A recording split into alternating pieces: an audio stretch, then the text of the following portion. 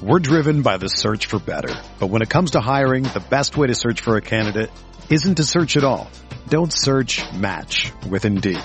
Indeed is your matching and hiring platform with over 350 million global monthly visitors, according to Indeed data, and a matching engine that helps you find quality candidates fast. Ditch the busy work. Use Indeed for scheduling, screening, and messaging so you can connect with candidates faster. Leveraging over 140 million qualifications and preferences every day, Indeed's matching engine is constantly learning from your preferences, so the more you use Indeed, the better it gets. Join more than 3.5 million businesses worldwide that use Indeed to hire great talent fast. And listeners of this show will get a $75 sponsored job credit to get your jobs more visibility at Indeed.com/Blue Wire. Just go to Indeed.com/Blue Wire right now and support our show by saying that you heard about Indeed on this podcast. That's Indeed.com/Blue Wire. Terms and conditions apply. Need to hire? You need Indeed.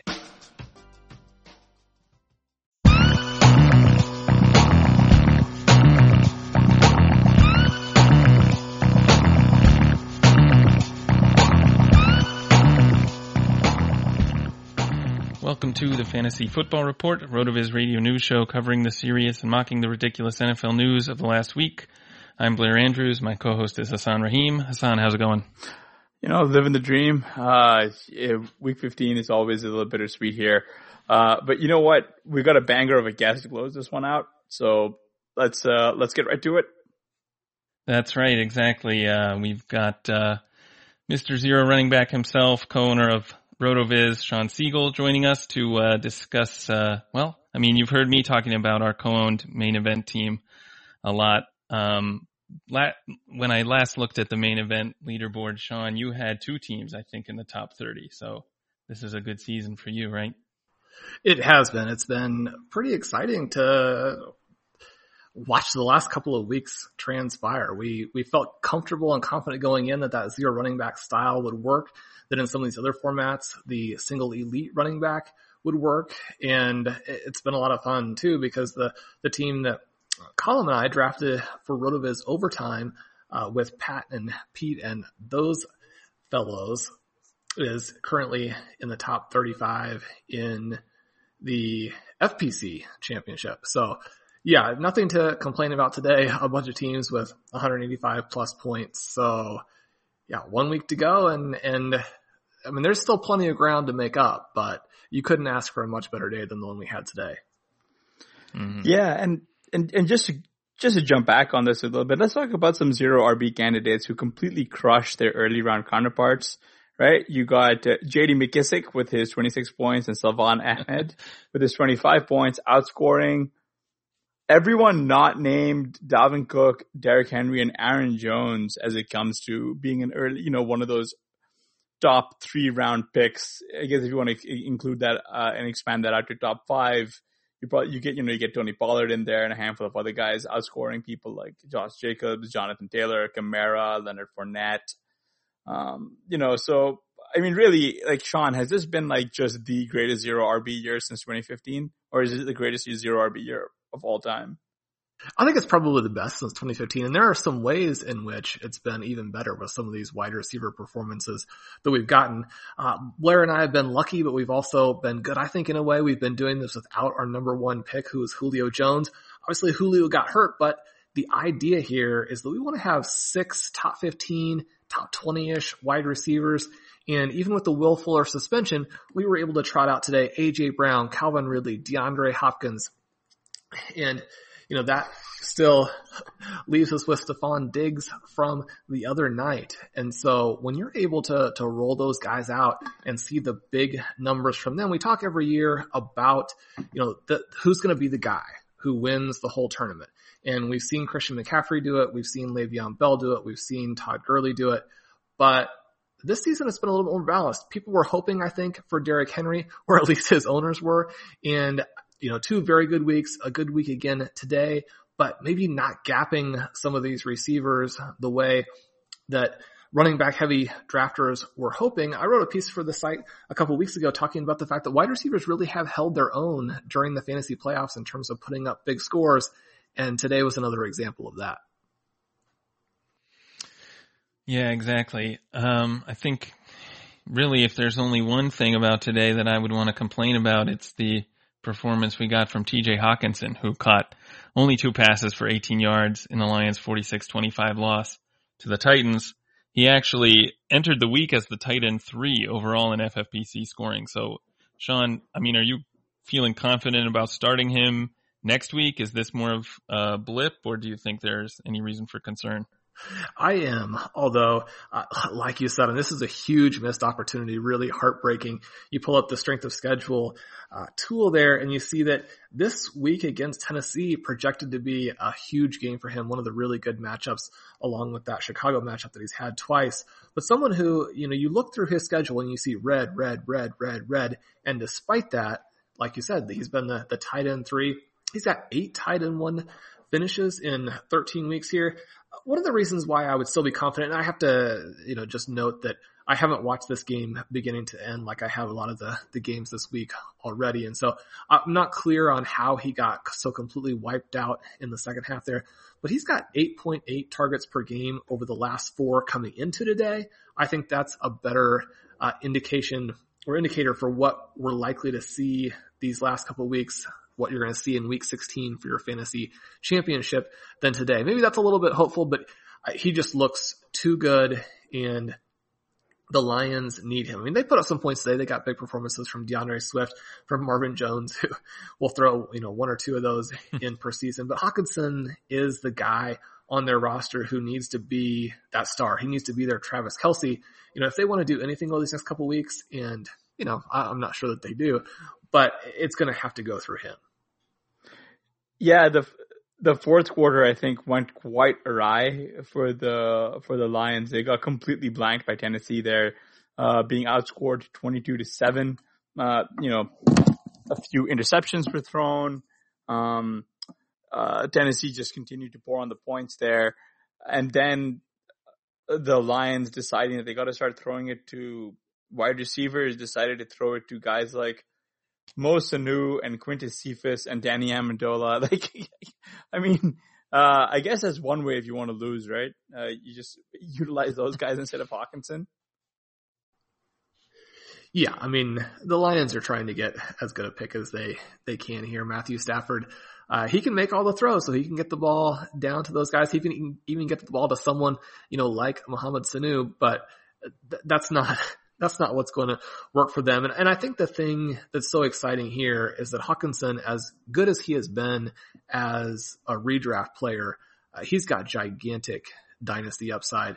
And, Travis Kelce having himself a historic season, but, in his 30s, right? And so when you look at the two of them, I think that if you were offered Hawkinson for Travis Kelce this offseason, I think you have to look at that very, very carefully. You might lose in 2021, but you're going to win overall, even if it costs you a title next year, because TJ Hawkinson, in this tight end landscape where there aren't that many guys you can really count on week to week, he's going to be a mega scorer in this offense. Going to really be the guy, I think, to challenge George Kittle here over the next 4 or 5 years. Yeah, one thing looking back at just Detroit's schedule, I know Kenny Golladay hasn't played since week 8, I want to say. Do you see any limitation on Hawkinson's targets with Golladay back, or do you think that they could possibly make the offense stronger to the point where it really doesn't matter? I think we would have to look at it and see it helping him. I mean, there's always a scenario where the Lions could do things inefficiently and take the targets for Golladay away from Hawkinson. But this needs to be a team a little bit like the Chiefs, where Kelce and Tyreek Hill play off of each other so well, right? The threat that each one of them provides makes it harder to cover and really shut down the other. I think that a little bit we may have seen that today, where you're seeing those targets go to some of those other guys. When you see a big game from Marvin Jones, you know that there was not someone out there really drawing targets in such a way, or drawing coverage that would allow Hawkinson to dominate, right? So if the Lions are going to some of these other receivers, it means they've got an inefficient offense. If they go with Golladay and Hawkinson, and as good as Golladay is, I don't know that he is the level of player who's going to necessarily, challenge into that top 5-ish range where you're just worried that they're taking so many targets that the other guys are going to get squeezed out. Yeah, and the one guy, the interesting thing here is that Golladay, I believe, is a free agent at the end of the season. I hope the Lions do bring him back. But the other guy who they do need to get going a little bit more in the receiving game, we've talked about this a little bit more, and he had 5 targets today, is DeAndre Swift. What are you looking, or who are you looking to send off to try and acquire Swift if you need a running back here? That's an interesting one. I think that, we were talking a little bit before the show, Hassan, you were talking about how you thought that Swift was going to go really early in 2021 redraft formats. In the article that I wrote on the site, sort of projecting first round for redraft and first round for Dynasty, he was in my first round there for redraft. And I agree with you that he could be a guy who everybody looks at as sort of the next thing, that guy who could challenge to be the double guy, right? 10 rushing EP, 10 receiving EP, and, average in that 20 point per game range.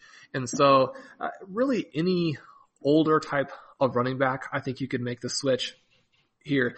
And then when we start to get outside the top 15 wide receivers, then I think it starts to get interesting. I think those top 15 wide receivers, you just have to hold on to because they offer so much value in terms of not just for 1 year, but this block of years that you're going to get that dominance. Yeah, I'm genuinely not looking to move any of the young wide receivers. I think they're very undervalued by the community in general. Running back productions, young running back production is almost always undervalued or is never valued appropriately. Just ask me. I tried to offload Aaron Jones 2 off seasons in a row, and I'm told he's not very good by others looking to try and buy in on him. I don't know what makes him not good. I guess 30 fantasy points is not good enough for everyone, but I definitely am with you in that Swift is definitely, I do see him going early. I also will contend that, despite us seeing a very good 0 running back here, I am of the belief that the running back heavy approaches are here to stay. I don't know if either of you feel that way though. Blair, what do you think? Are we going to see these running back heavy drafts go? I would expect to see the top 4 or 5 guys continue to be running backs. One of the things is that people are gambling that everyone else is going to play it incorrectly as well. And you can get these type of rosters where you go running back. And then if you hit wide receiver, and then filter in a couple of these breakout type of tight ends. Now, most of the tight ends have underperformed, and so you're not hardly getting anything there. If you can get in that range where you have a Hawkinson, if you have a Font, there aren't guys like that for this next season. So in terms of constructing your overall draft, you still potentially run into some problems. I do think that we're going to see a little bit less of the robust running back. We're going to see a little bit less, even in formats like the FFPC, where you could theoretically start 4 guys, and it might help you on occasion. You're going to see people not drafting that way. Now, Curtis and I actually played 4 running backs today because we got Pollard in there. We got J.K. Dobbins in there to go with some of the other guys, and that worked out. But they need to be things that you hit on later, right? When you're going with that really running back heavy approach, the total number of points you have embedded in your team is just so much lower than your competitors that you're really then hoping for a very narrow path to the title. So I think that we're going to continue to see running back in the first round, but I think that 2, 3, 4, 5 range is going to be lighter than it was this year. I think we're going to move back to that 2017, 2018, maybe 2018-ish time period.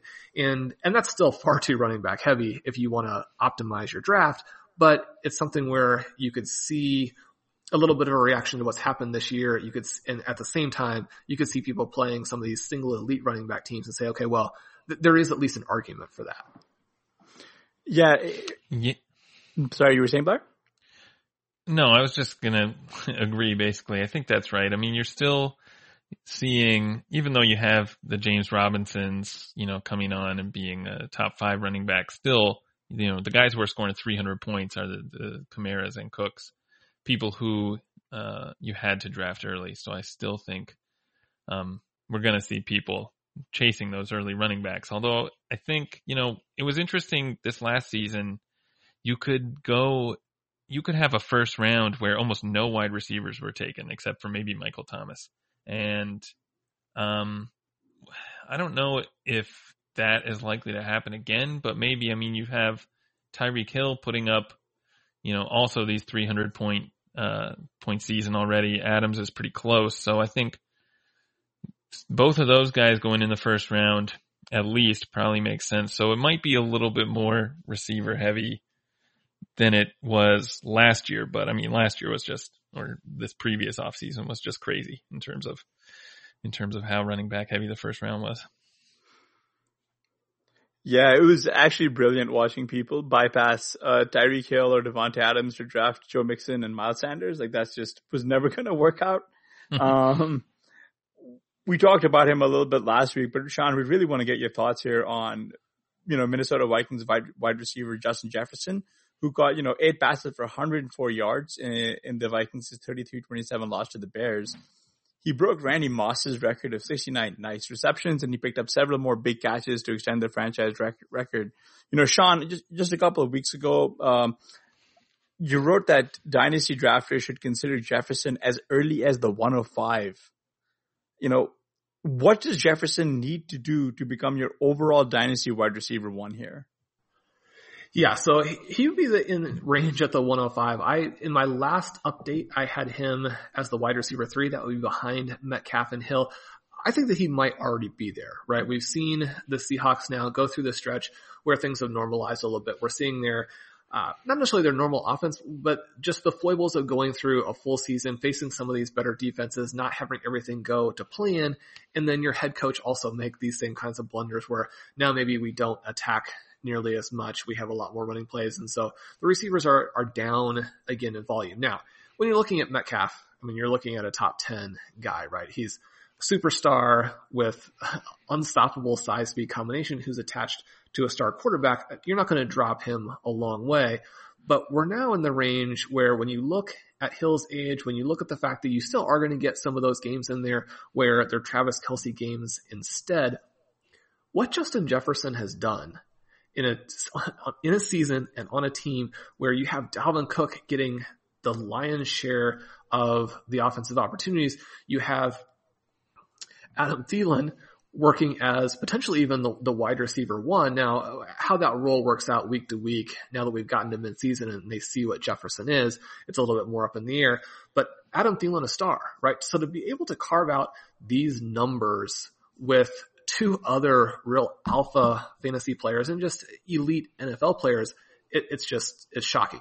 And I think that it does illustrate this fact that while we do want to be aware of how volume plays a big role in fantasy scoring, and there are sometimes opportunities where, a player gets hurt or everything has to run through one guy, and that can help you, there's also this value to having other stars on your team so that defenses can't take you away. You mentioned this game that Jefferson had. This gets him to 1,182 yards, which means he's just a little over 40 yards behind Anquan Bolden in terms of the best rookie yardage season since the turn of the century.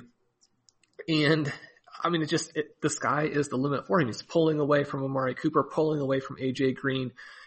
Odell Beckham is a little bit apples to oranges comparison because he had those injuries at the beginning and he finished so fast and with so many touchdowns that his rookie season actually stands as one of the better overall seasons for any player. But Jefferson now, at the age that he is, and I think that we have to give a lot of credit back to Blair, who was all over Jefferson in the Dynasty Command Center rookie guide, who was all over him on the site, talking about how he was the one guy from this class who really checked all the boxes. And I mean, you think about how good this class is and that he could be that far still above them. Not that far above them, but someone who was able to be even more well-rounded than they were. And, so I think that you can look at him as a very convincing overall wide receiver 1 now. I think the guys in that range that he has to compete with are going to be some rookies like CeeDee Lamb, like T. Higgins, and then someone we saw another good game from today after a month just tearing things apart in AJ Brown. Yeah. AJ Brown is the other guy I was coming to mind as like one of these guys you'd have in the conversation for wide receiver 1 overall. I mean, like you said, what Jefferson has done is pretty crazy so far. He's, coming into this game already a top 10 wide receiver on the season. And, we've done a lot of research on the site about what to expect in terms of year 2 from these guys, in terms of the opportunity growth and, secondary breakouts and stuff. So, I think there's really, the sky's the limit for Jefferson. It'd be hard not to have him as the wide receiver 1. One thing Hassan and I have talked about kind of just like in passing is how, which maybe, I know you play some Devi, so you might have a take on this. We saw Jefferson playing with Jamar Chase at LSU, and Chase looked like by far the better player. And then Jefferson comes into the NFL and is, just on fire. So it's kind of, it's hard to like calibrate our enthusiasm now for this upcoming class. Can they be as good as the one we just saw? Obviously not, but it's, how are you kind of evaluating this class in relation to guys you're excited about, coming out? It's interesting you mentioned that, because it's almost impossible not to have that just crazy enthusiasm now for Chase, seeing what Jefferson's done. Mm-hmm. We had some of these teams with multiple elite players on them. We have Jefferson, T. Higgins, someone who probably gets knocked down a little bit because of the quality of his teammates, and just that there's so much garbage time for Clemson that his market share numbers are not going to show up in quite the same way. By contrast, you look at the Alabama guys coming in and how there were a lot of excuses made for them based on how loaded that Alabama team was, and that not everybody can catch a pass on every single play.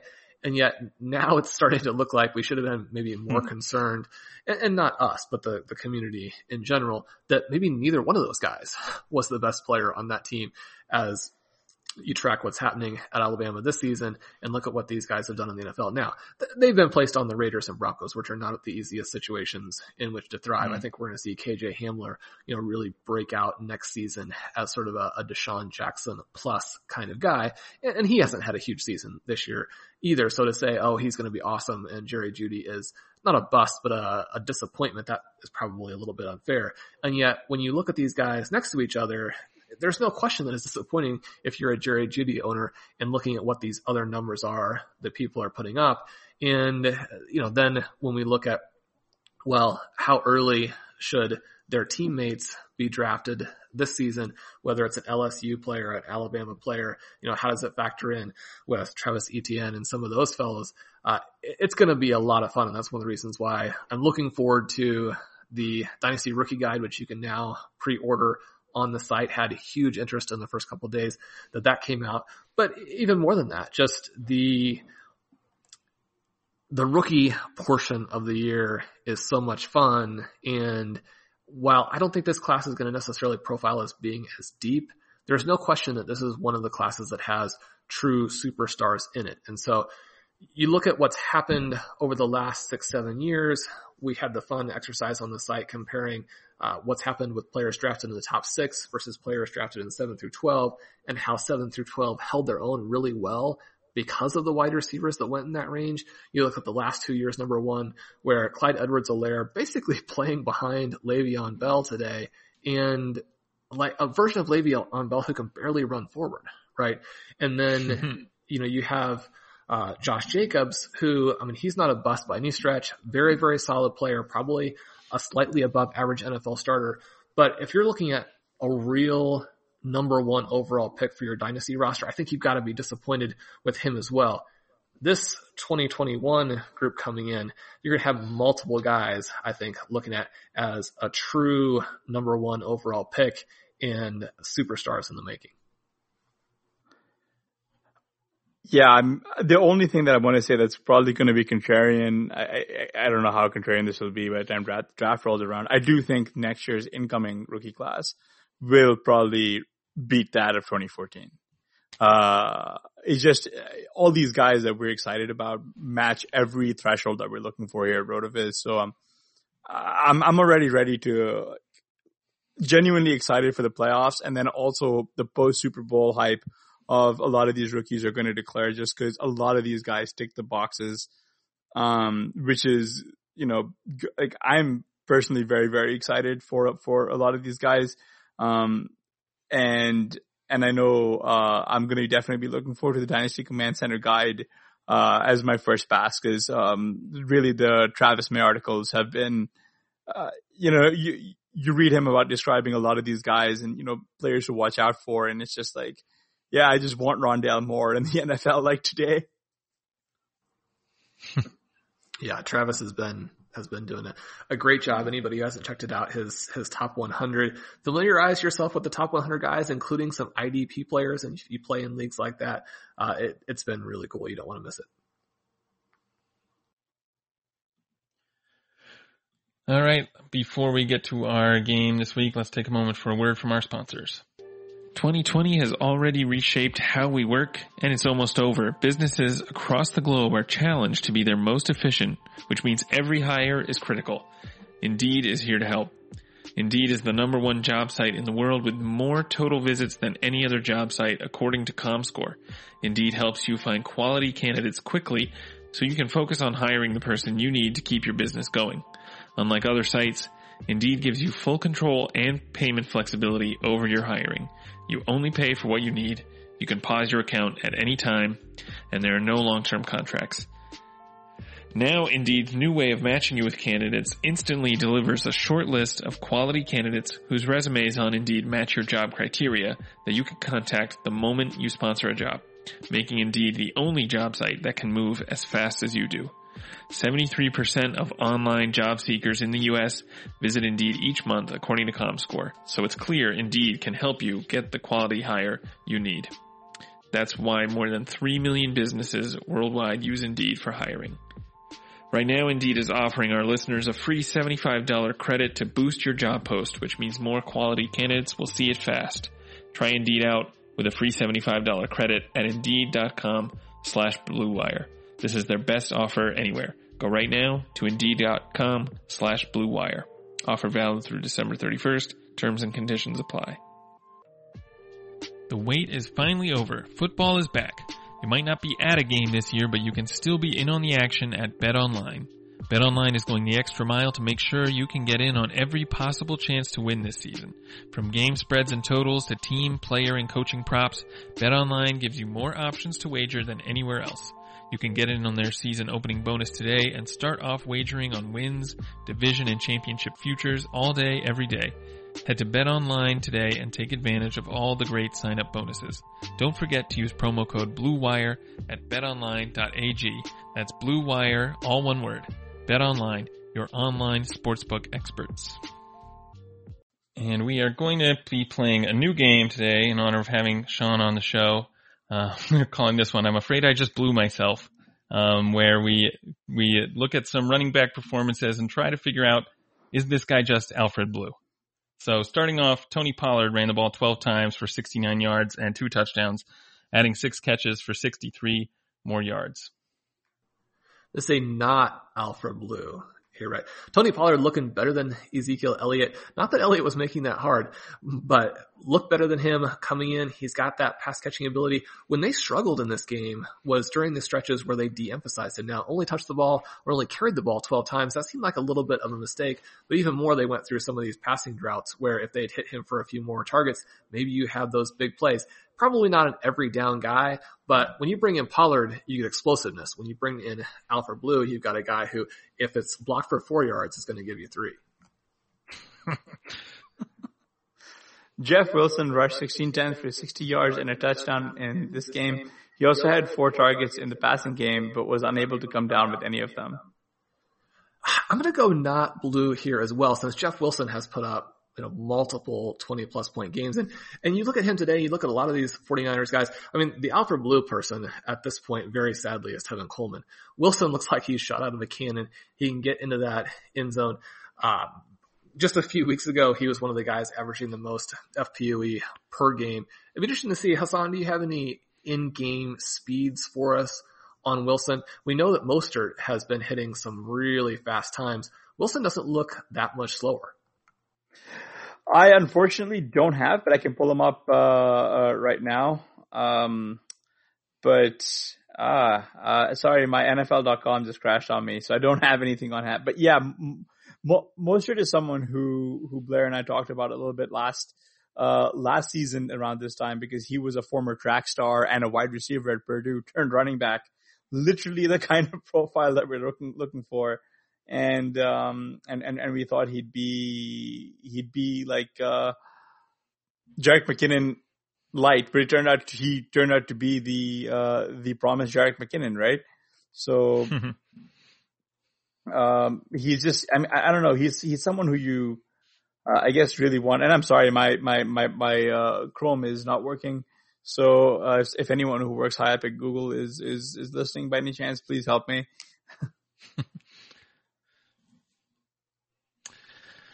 J.D. McKissic rushed 13 times for 51 yards, catching 9 of his 10 targets for 56 additional yards and a touchdown. And don't ask me how I know this, but it was his first receiving touchdown of the year.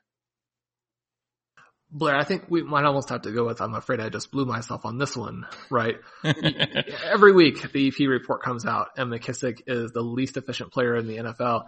And yet, if you can be terrible at both facets to where your team is like, we need to get somebody out there who can't run the ball and can't catch the ball, or can't catch the ball and then run upfield, right? Because McKissic has been catching it 9 out of 10 today, scored a touchdown. Blair, did you see today's touchdown? Was it a deserving one?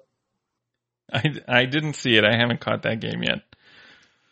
In Blair's defense and in your defense, there was a Peyton Barber touchdown, which also shouldn't have happened. So maybe McKissic could have had more.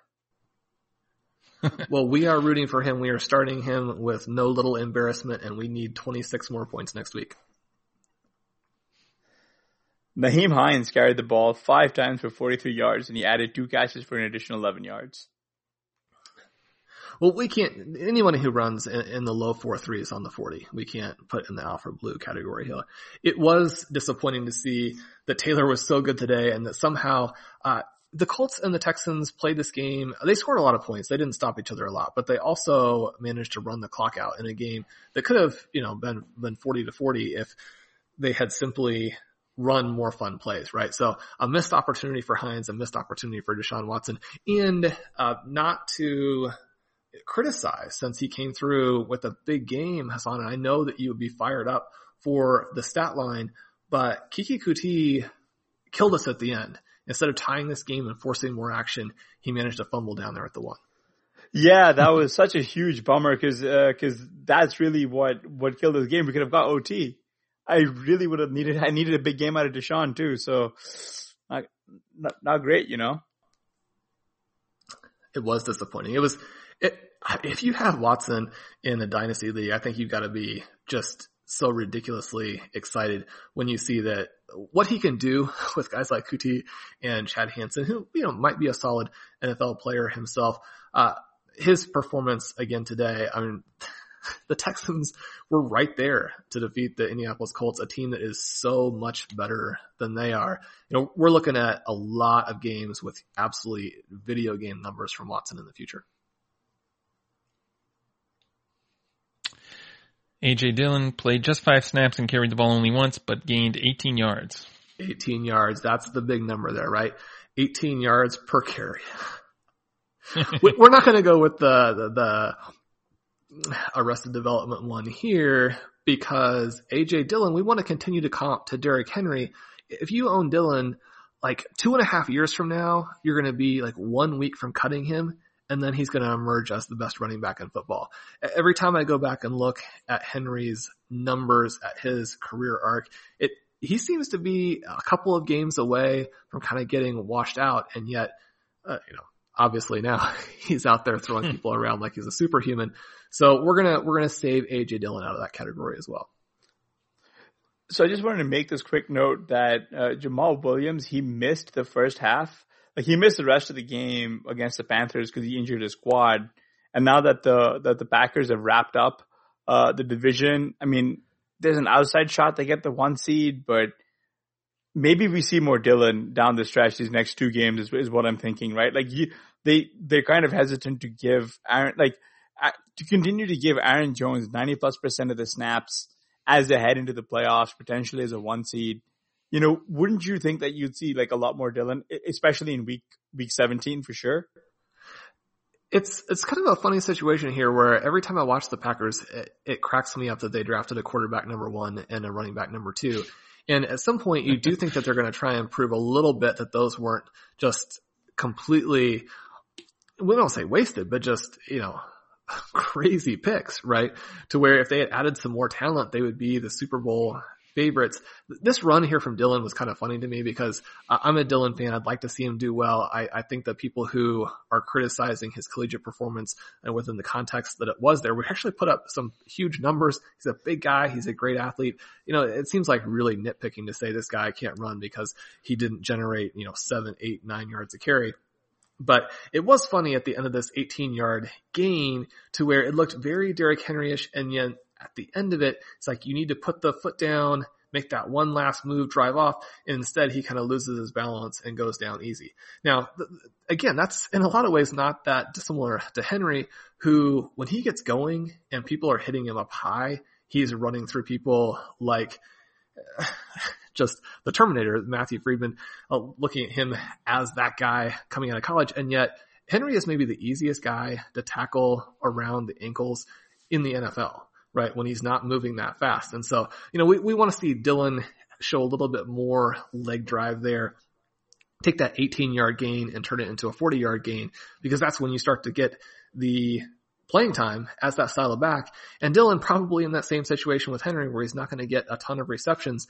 And so if you're going to have any chance to be an impact fantasy player without receptions, you've got to be ripping off 20, 30, 40-yard gains like Henry does now. And to do that, you've got to, at the end of that 18-yard run, you've got to put the foot down and get some more. Darren Evans carried the ball 8 times and he gained 30 yards, and he hauled in both of his targets for 27 additional yards and a touchdown. Well, I don't know if we want to go with Alfred Blue here because that sounds a little bit more explosive, but I do have to apologize to my co-owners in various leagues for forcing us to hold him to this point. Now he would have scored more points than Rashad Penny, which we played in Chasing OT today, and with a top 50 finish right now, any additional point would have come in very, very handy. But Evans, let's just stay healthy and be Alvin Kamara in 2021. Ito Smith led the Falcons' backfield with 6 carries for 24 yards, catching 2 of his 3 targets for an additional 9 yards. Oh, that's one. I'm afraid I just blew myself, right? That's the Ito Smith, Alfred Blue. I like Ito better. It's a tricky job to run the ball in the Falcons backfield right now, but they look like they're trotting out 4, 5, 6 Alfred Blues in that backfield every week. David Montgomery rushed 32 times for 146 yards and 2 touchdowns in the Bears' Week 15 win over the Vikings. Well, this is like sub Alfred Blue morphing into Walter Payton, right? Dave Caven has this amazing strength of schedule tool on the site. It's not just what opposing teams are allowing. He's filtered in some second level metrics, adjusting for the types of schedule those teams are facing. So you can understand that, well, if a team has faced 5 consecutive backup quarterbacks, then they're going to put up good numbers. That doesn't mean that when they face Aaron Rodgers, when they face Patrick Mahomes, they're going to shut those guys down. The strength of schedule tool, Montgomery, the number 30 schedule through 9 weeks, the number 1 schedule weeks 10 through 15. Now, he didn't play a couple of those weeks, but during this stretch, he went from a 12.5 point per game average to 4 consecutive running back 1 finishes. The defense that you play does matter, right? And we know that there are some predictiveness issues in part because injuries are going to decimate a defense. And yet, one of the reasons why Derrick Henry has been such an impact player as well, when you contrast him to Dalvin Cook and Alvin Kamara, is simply what that schedule is in the fantasy playoffs. So, we hope that owners followed our advice, picked him up when he was almost free, and then the key is going to be to sell him this offseason. Montgomery is my Kenyon Drake pick, the guy who, and I think that Montgomery actually is better than Kenyon Drake. But if we look at someone who is going to have a fast finish and then be drafted 3, 4, 5 rounds ahead of where they should be, then, Montgomery could be that guy. And very much like Kenyon Drake, even if he's not good, he's going to continue to get that opportunity. And maybe the one thing this last month has proved is that if you have David Montgomery's opportunity, it really is impossible to average 12 points per game for the season. At some point, you're going to break free with a couple of touchdowns. Yeah, and I hate to take this detour here, but just to double down on this Kenyon Drake stuff, this guy was such a bad pick. He had 10 carries today for 26 yards, and like a bunch of them came at the end when they were trying to kill the clock. Like, he was god awful, and he was phased out when the game actually had a chance to go to result in Eagles win. So yeah, if you own Montgomery, get him off your roster like ASAP.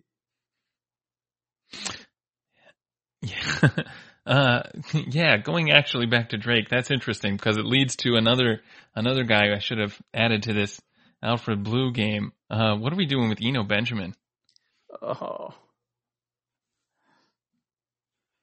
The groan there for me was the fact that I have Eno Benjamin on every roster of mine in the DraftKings best ball tournament, and they're going out because Eno didn't play. Well, it wasn't his fault, but it just was the thesis was right. I never diversified there. Sure, taking some James Robinson.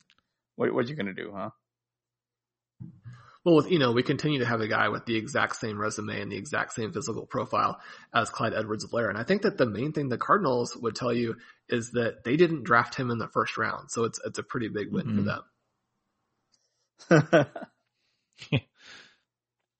Cam Akers rushed 15 times for 63 yards in the Rams' Week 15 loss to the Jets. Now, this is the other one that I haven't seen, so I don't know exactly how Akers got shut down. It was so promising a week ago, and I don't think that we can go with a guy who did what he did at Florida State, who is a good athlete, and put him in Alfred Blue territory, and yet there are going to be frustrations, right? Because the Los Angeles Rams are a weird team. They're a weird team week to week in terms of their overall result. They're a weird team week to week in terms of what they want to do offensively. Darrell Henderson had a bunch of big time carries earlier this season, and they refused to commit to him. Now, when we're looking at different profiles, if a guy can catch a little bit, then he can stay on the field. You don't have to take him out for a Malcolm Brown. And I think the receiving upside here is still what's going to make him someone who long term will challenge a DeAndre Swift, will challenge a Jonathan Taylor. It'll be interesting to see how those guys contrast with J.K. Dobbins, for example, who may end up being the most explosive of the bunch. But as long as there are no receptions for really anyone in the Ravens offense, then again, you have that ceiling that holds him down. But Akers here, any thoughts on what he did this week and why it was so ugly after what looked like a star-making performance a week ago? Yeah, I think he's a bit of a front runner, right? The Rams themselves as a team are front runners. To lose to the Jets is, it really, if anyone out there is still left thinking Sean McVay is an actual genius, you really need to rethink it, because he's not. I mean, the guy, when he's any successful counterpuncher, when the game script goes a little sideways, Sean McVay finds a way to just lose. Like, there's just no chance of him showing any resilience or grit and actually, carving out a win here. Akers missed one series with an ankle tweak. And he had about 50 yards wiped away in penalties, including an 18-yard rushing touchdown, but he doesn't get a lot of usage in the receiving game. So he's kind of reliant on those big runs. Henderson hasn't been the same since he suffered an injury a few weeks ago. They just decided to, ramp down his share. But realistically, probably a more optimal split would be like some kind of a 55-45 split in neutral script between both Akers and Henderson, and then they can move to Akers as a hammer back. I am cautiously optimistic on Akers, but he seems to go the way the team goes, right? The second they fall into a hole, it's no longer, they're not going to throw to the backs. They're going to throw to the tight ends. They're going to throw to Kupp. They're going to throw to Woods. So he's a little bit more flow dependent than I thought he would be, right? Yeah, I think perhaps that's right. It's interesting. We've talked a lot about a lot of the other rookie running backs in this class, Swift and Dillon and Dobbins, you just mentioned Sean, and Taylor. Do you have these guys ranked for next year? I'm thinking specifically about guys who are going in about the same range this year in redraft. Akers, Swift, and Dobbins all in about that 6th, 7th round range in redraft. What does their season this year change about their valuation, or how you're looking at them? I don't think it changes too much where we saw them coming in. I think that the slow development for all three of them is a little bit frustrating, and certainly frustrating for Dynasty owners who pick them ahead of these big time wide receivers, because they naturally have a much smaller window, both in terms of when they're going to score the big points and how long their value will hold up to retrade them, so that you don't end up holding them and then having just a hole in your roster where that trade value used to be. At the same time, what they're doing now is pretty encouraging. You're seeing the explosiveness from these players. All three guys were on teams who in 2019 were at or near the very bottom. I think they came in 30th, 31st, and 32nd in terms of receiving expected points to the running back position, right? So when you're looking at players being drafted in the top 5 of Dynasty rookie drafts who don't have that natural receiving upside built in terms of team scheme, that's a little bit of an issue. Now, at least with Swift and Akers, I think we can look at their selections as an attempt to address maybe weaknesses in the running back core that were keeping teams from passing to the running back. So I think that you have to have those guys with higher ceilings, simply because the Ravens are not going to have that be an element for their offense. Now, at the same time, probably the guy with the most long-term upside here still is going to be Dobbins. He's got that elite speed. And the Baltimore Ravens, I think that there's a slightly better than 50-50 chance that we look in 2021 to an offense that is much more like the 2019 offense. We have a little bit of this fall off, maybe a sophomore slump for the offense as a whole, even though it's more than just, 1 year to 2 year situation here, but could come back with a real vengeance. If that happens, then we're looking at a guy in Dobbins who could be Derrick Henry plus, right? They're going to do it in very different ways, very different size guys, very different running styles, but someone who could have the running back numbers and the touchdowns to rival what Henry's doing.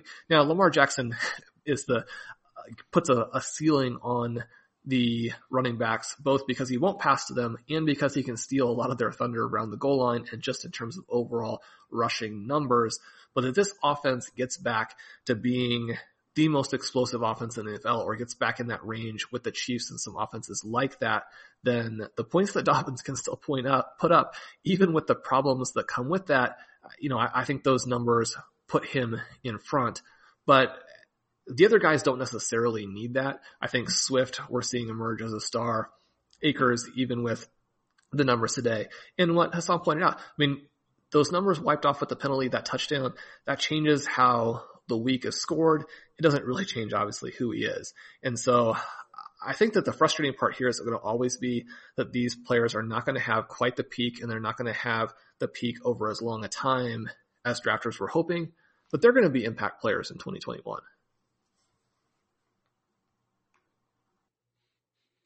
All right, let's move on to news item number 3. Chris Godwin had 4 receptions for 36 yards and a score on 5 targets in the Bucs' Week 15 win over the Falcons.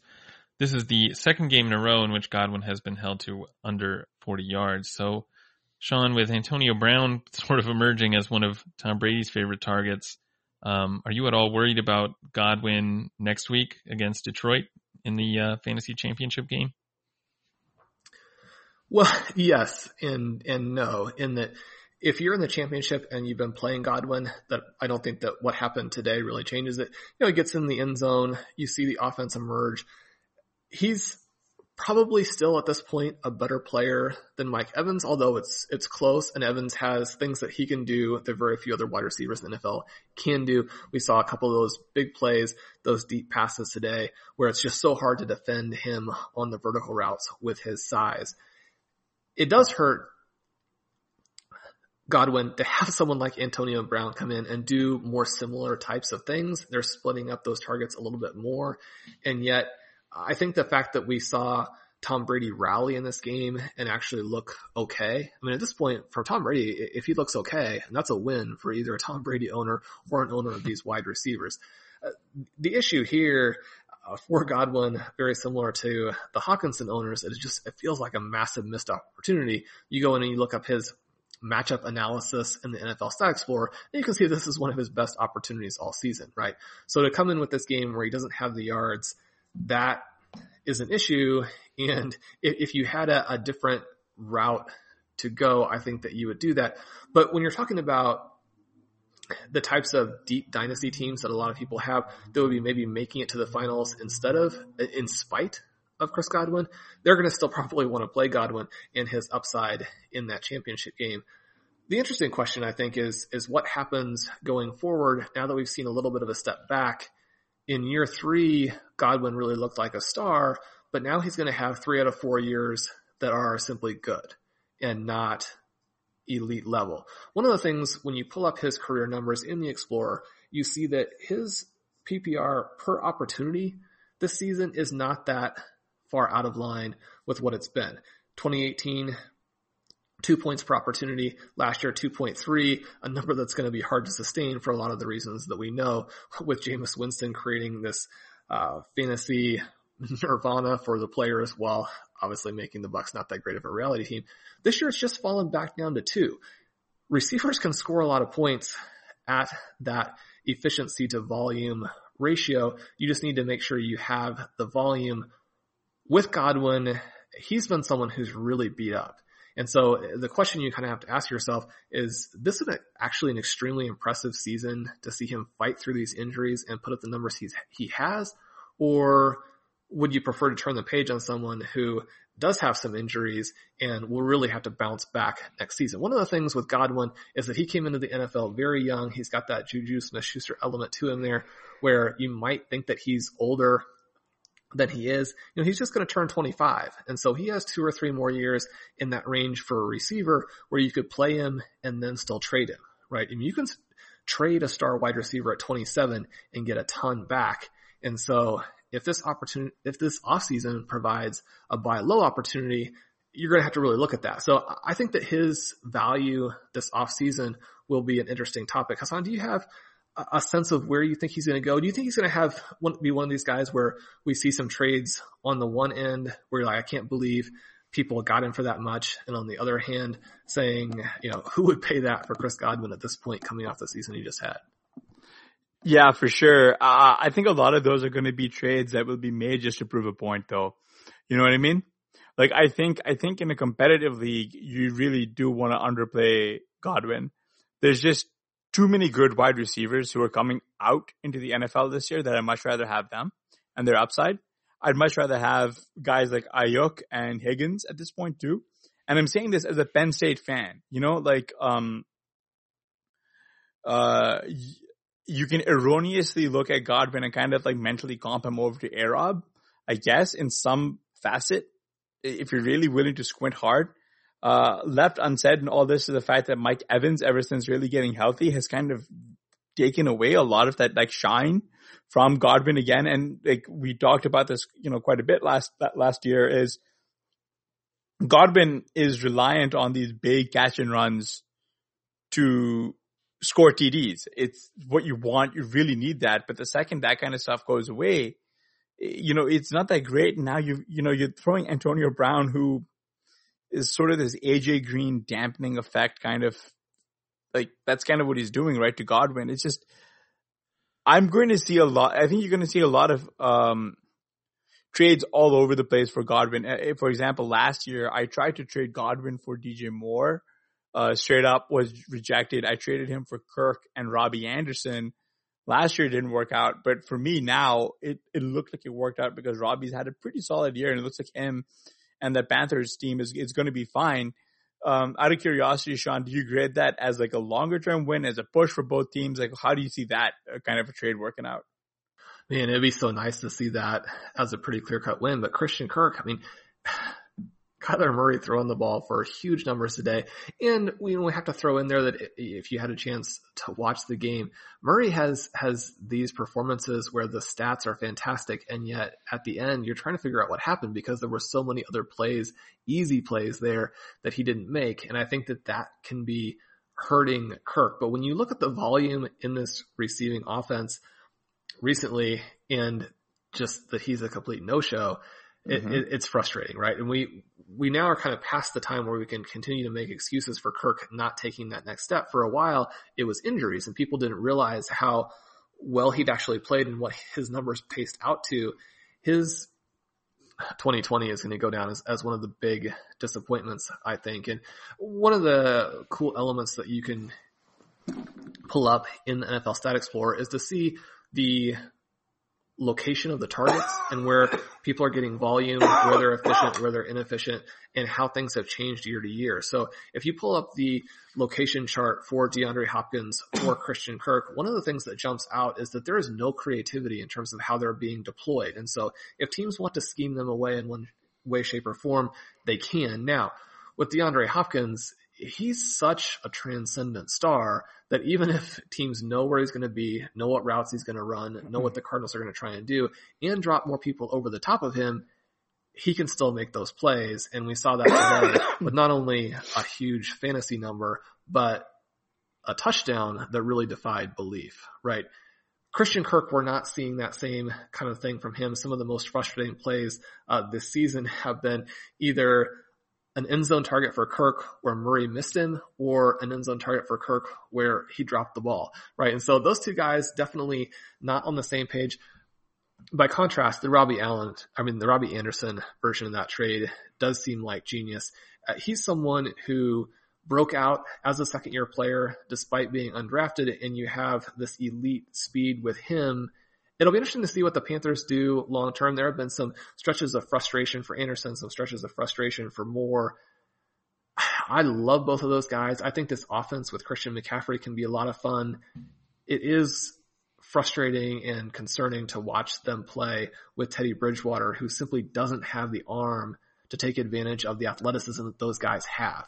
And so I don't know that the Panthers are really in a position where they can move off of him that easily. And yet you're hoping that they do, because this could be just a crazy team with the speed and the athleticism they have at wideout. DJ Moore, again, coming back from injury and from being on the COVID list and just looking unstoppable in the game of the night on a week where the entire rest of his team was adding nothing, right? So the defense didn't have to worry about anything else. I like Robbie Anderson. I think that even though now, there's going to be this temptation to flip him because of his age and because of the fact that he had a season people weren't expecting, it'll be a tricky decision this offseason, because the fact of the matter is he could have another couple of very good seasons, and where's his trade value? Can you really sell him for something that's going to be worth more than what you're just going to get from him? Yeah, I don't think people see Robbie the same way, right? And I think that makes people who have Robbie aren't going to sell him cheap. People who are, trying to buy Robbie cheap are going to be surprised as to what it's going to cost them. I will tell you it probably is going to cost something like J.K. Dobbins for me. I just rarely ever buy these running backs. So that's kind of where I would be begging his value, if only because I push him really way down in Dynasty, right? I don't know about you guys, or if that's too aggressive, but I do see Curtis Samuel walking in free agency.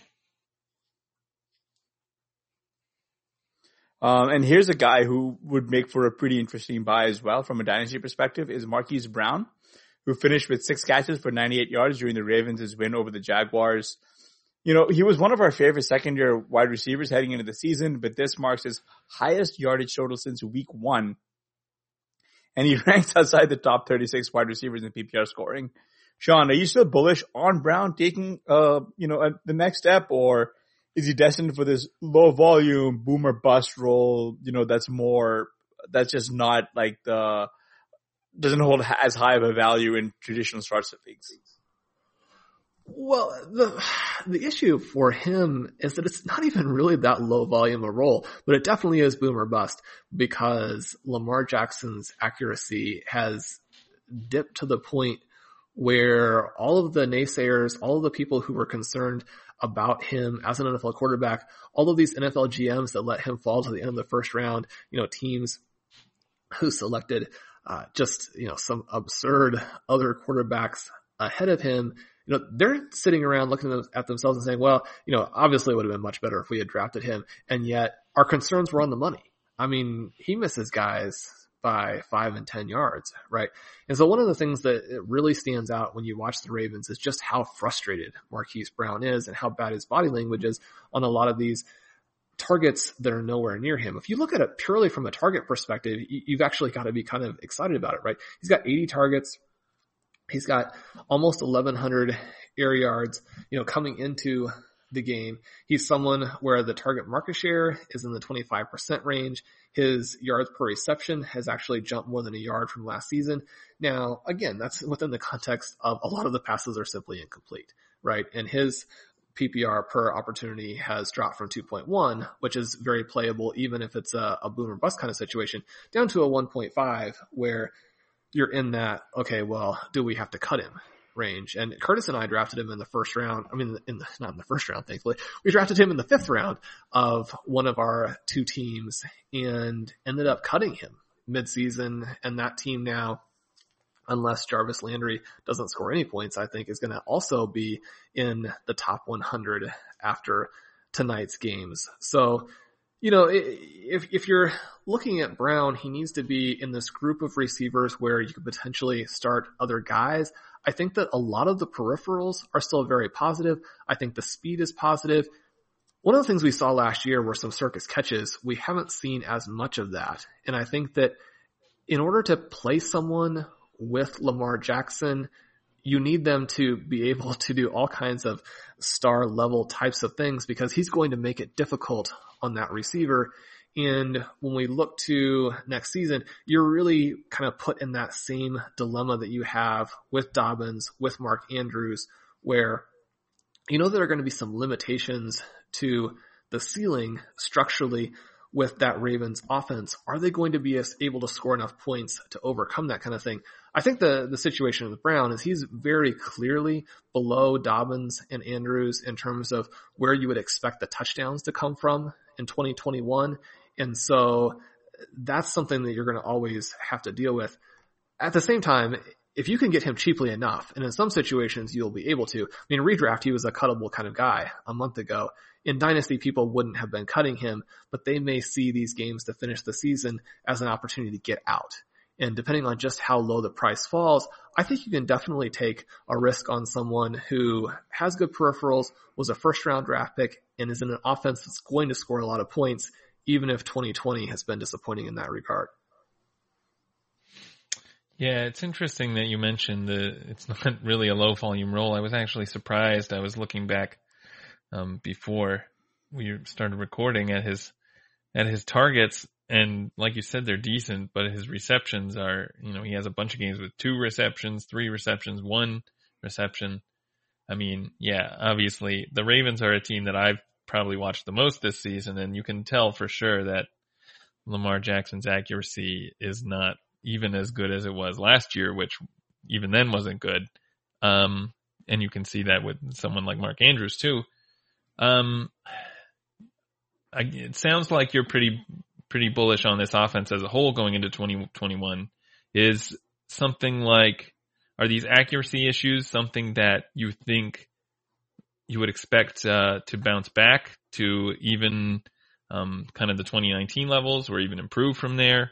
I mean, I'm thinking of someone like Josh Allen this season, who I haven't watched as much of, but he's someone who coming into the league had the same kind of problems with inaccuracy, and even in his rookie year and his sophomore year, you saw some of that.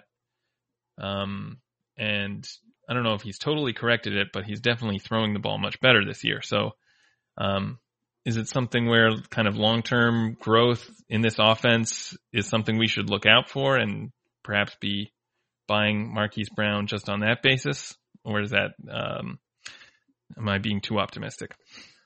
that might be a little bit optimistic on that specific element of Lamar Jackson's play. I think those two guys are on different trajectories, even though they have similar issues.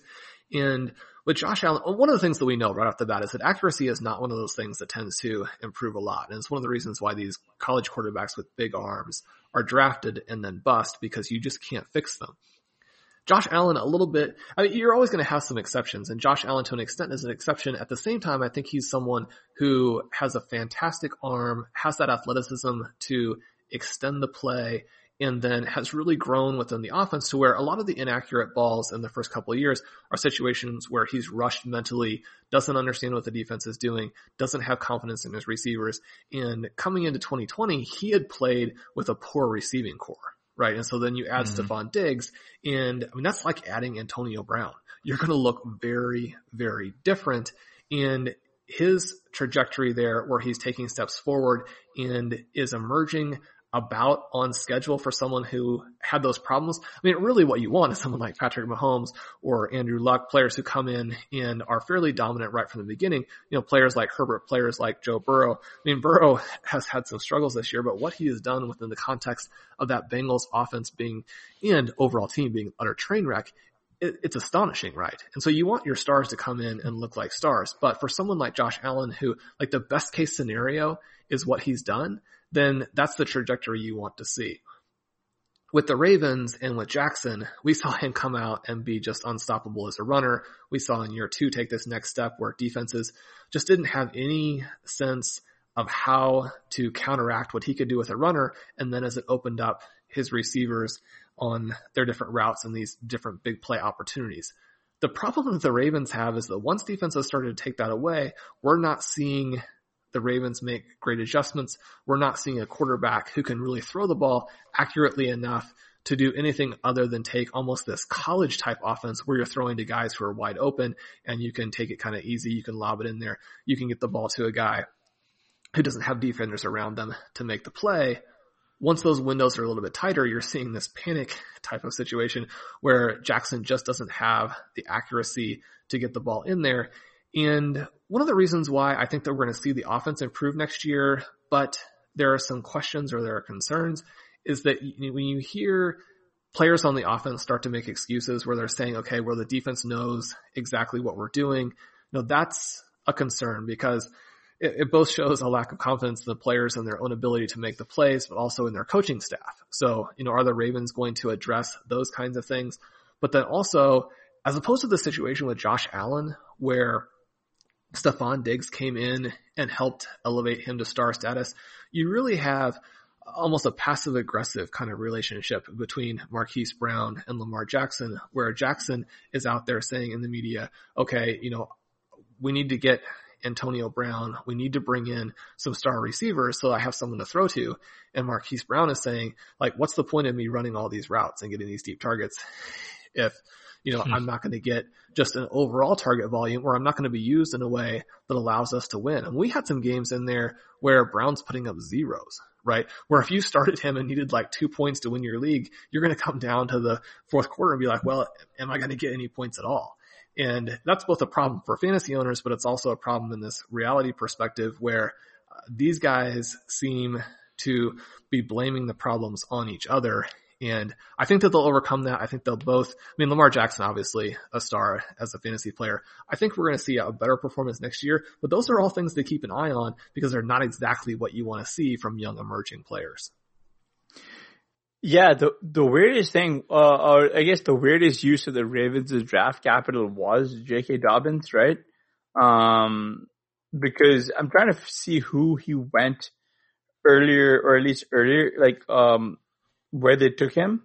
I'm trying to see exactly who, or at least which wide receivers went later than he did, because it's clear they could have used a hand. Like, I guess Denzel Mims might be the name that really jumps off to me here ahead of everybody else, but I'm not too sure if Mims would really have been the guy who would have been like that extra help. It seems like a lot of the NFL drafted pretty efficiently as far as wide receivers were concerned. So Sean, do you think Mims would have been a good help for like Lamar Jackson and potentially another threat, like someone who helps take the pressure off Marquise?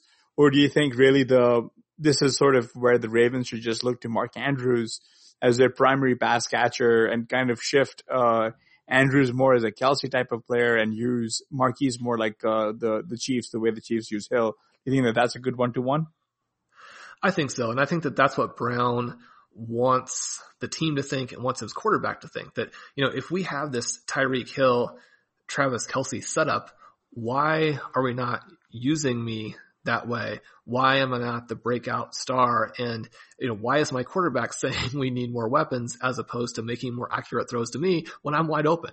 Right. And so the frustration there between the two is a pretty big red flag for me. At the same time that I do think that we're going to see this offense take the next step next year, even if they don't add.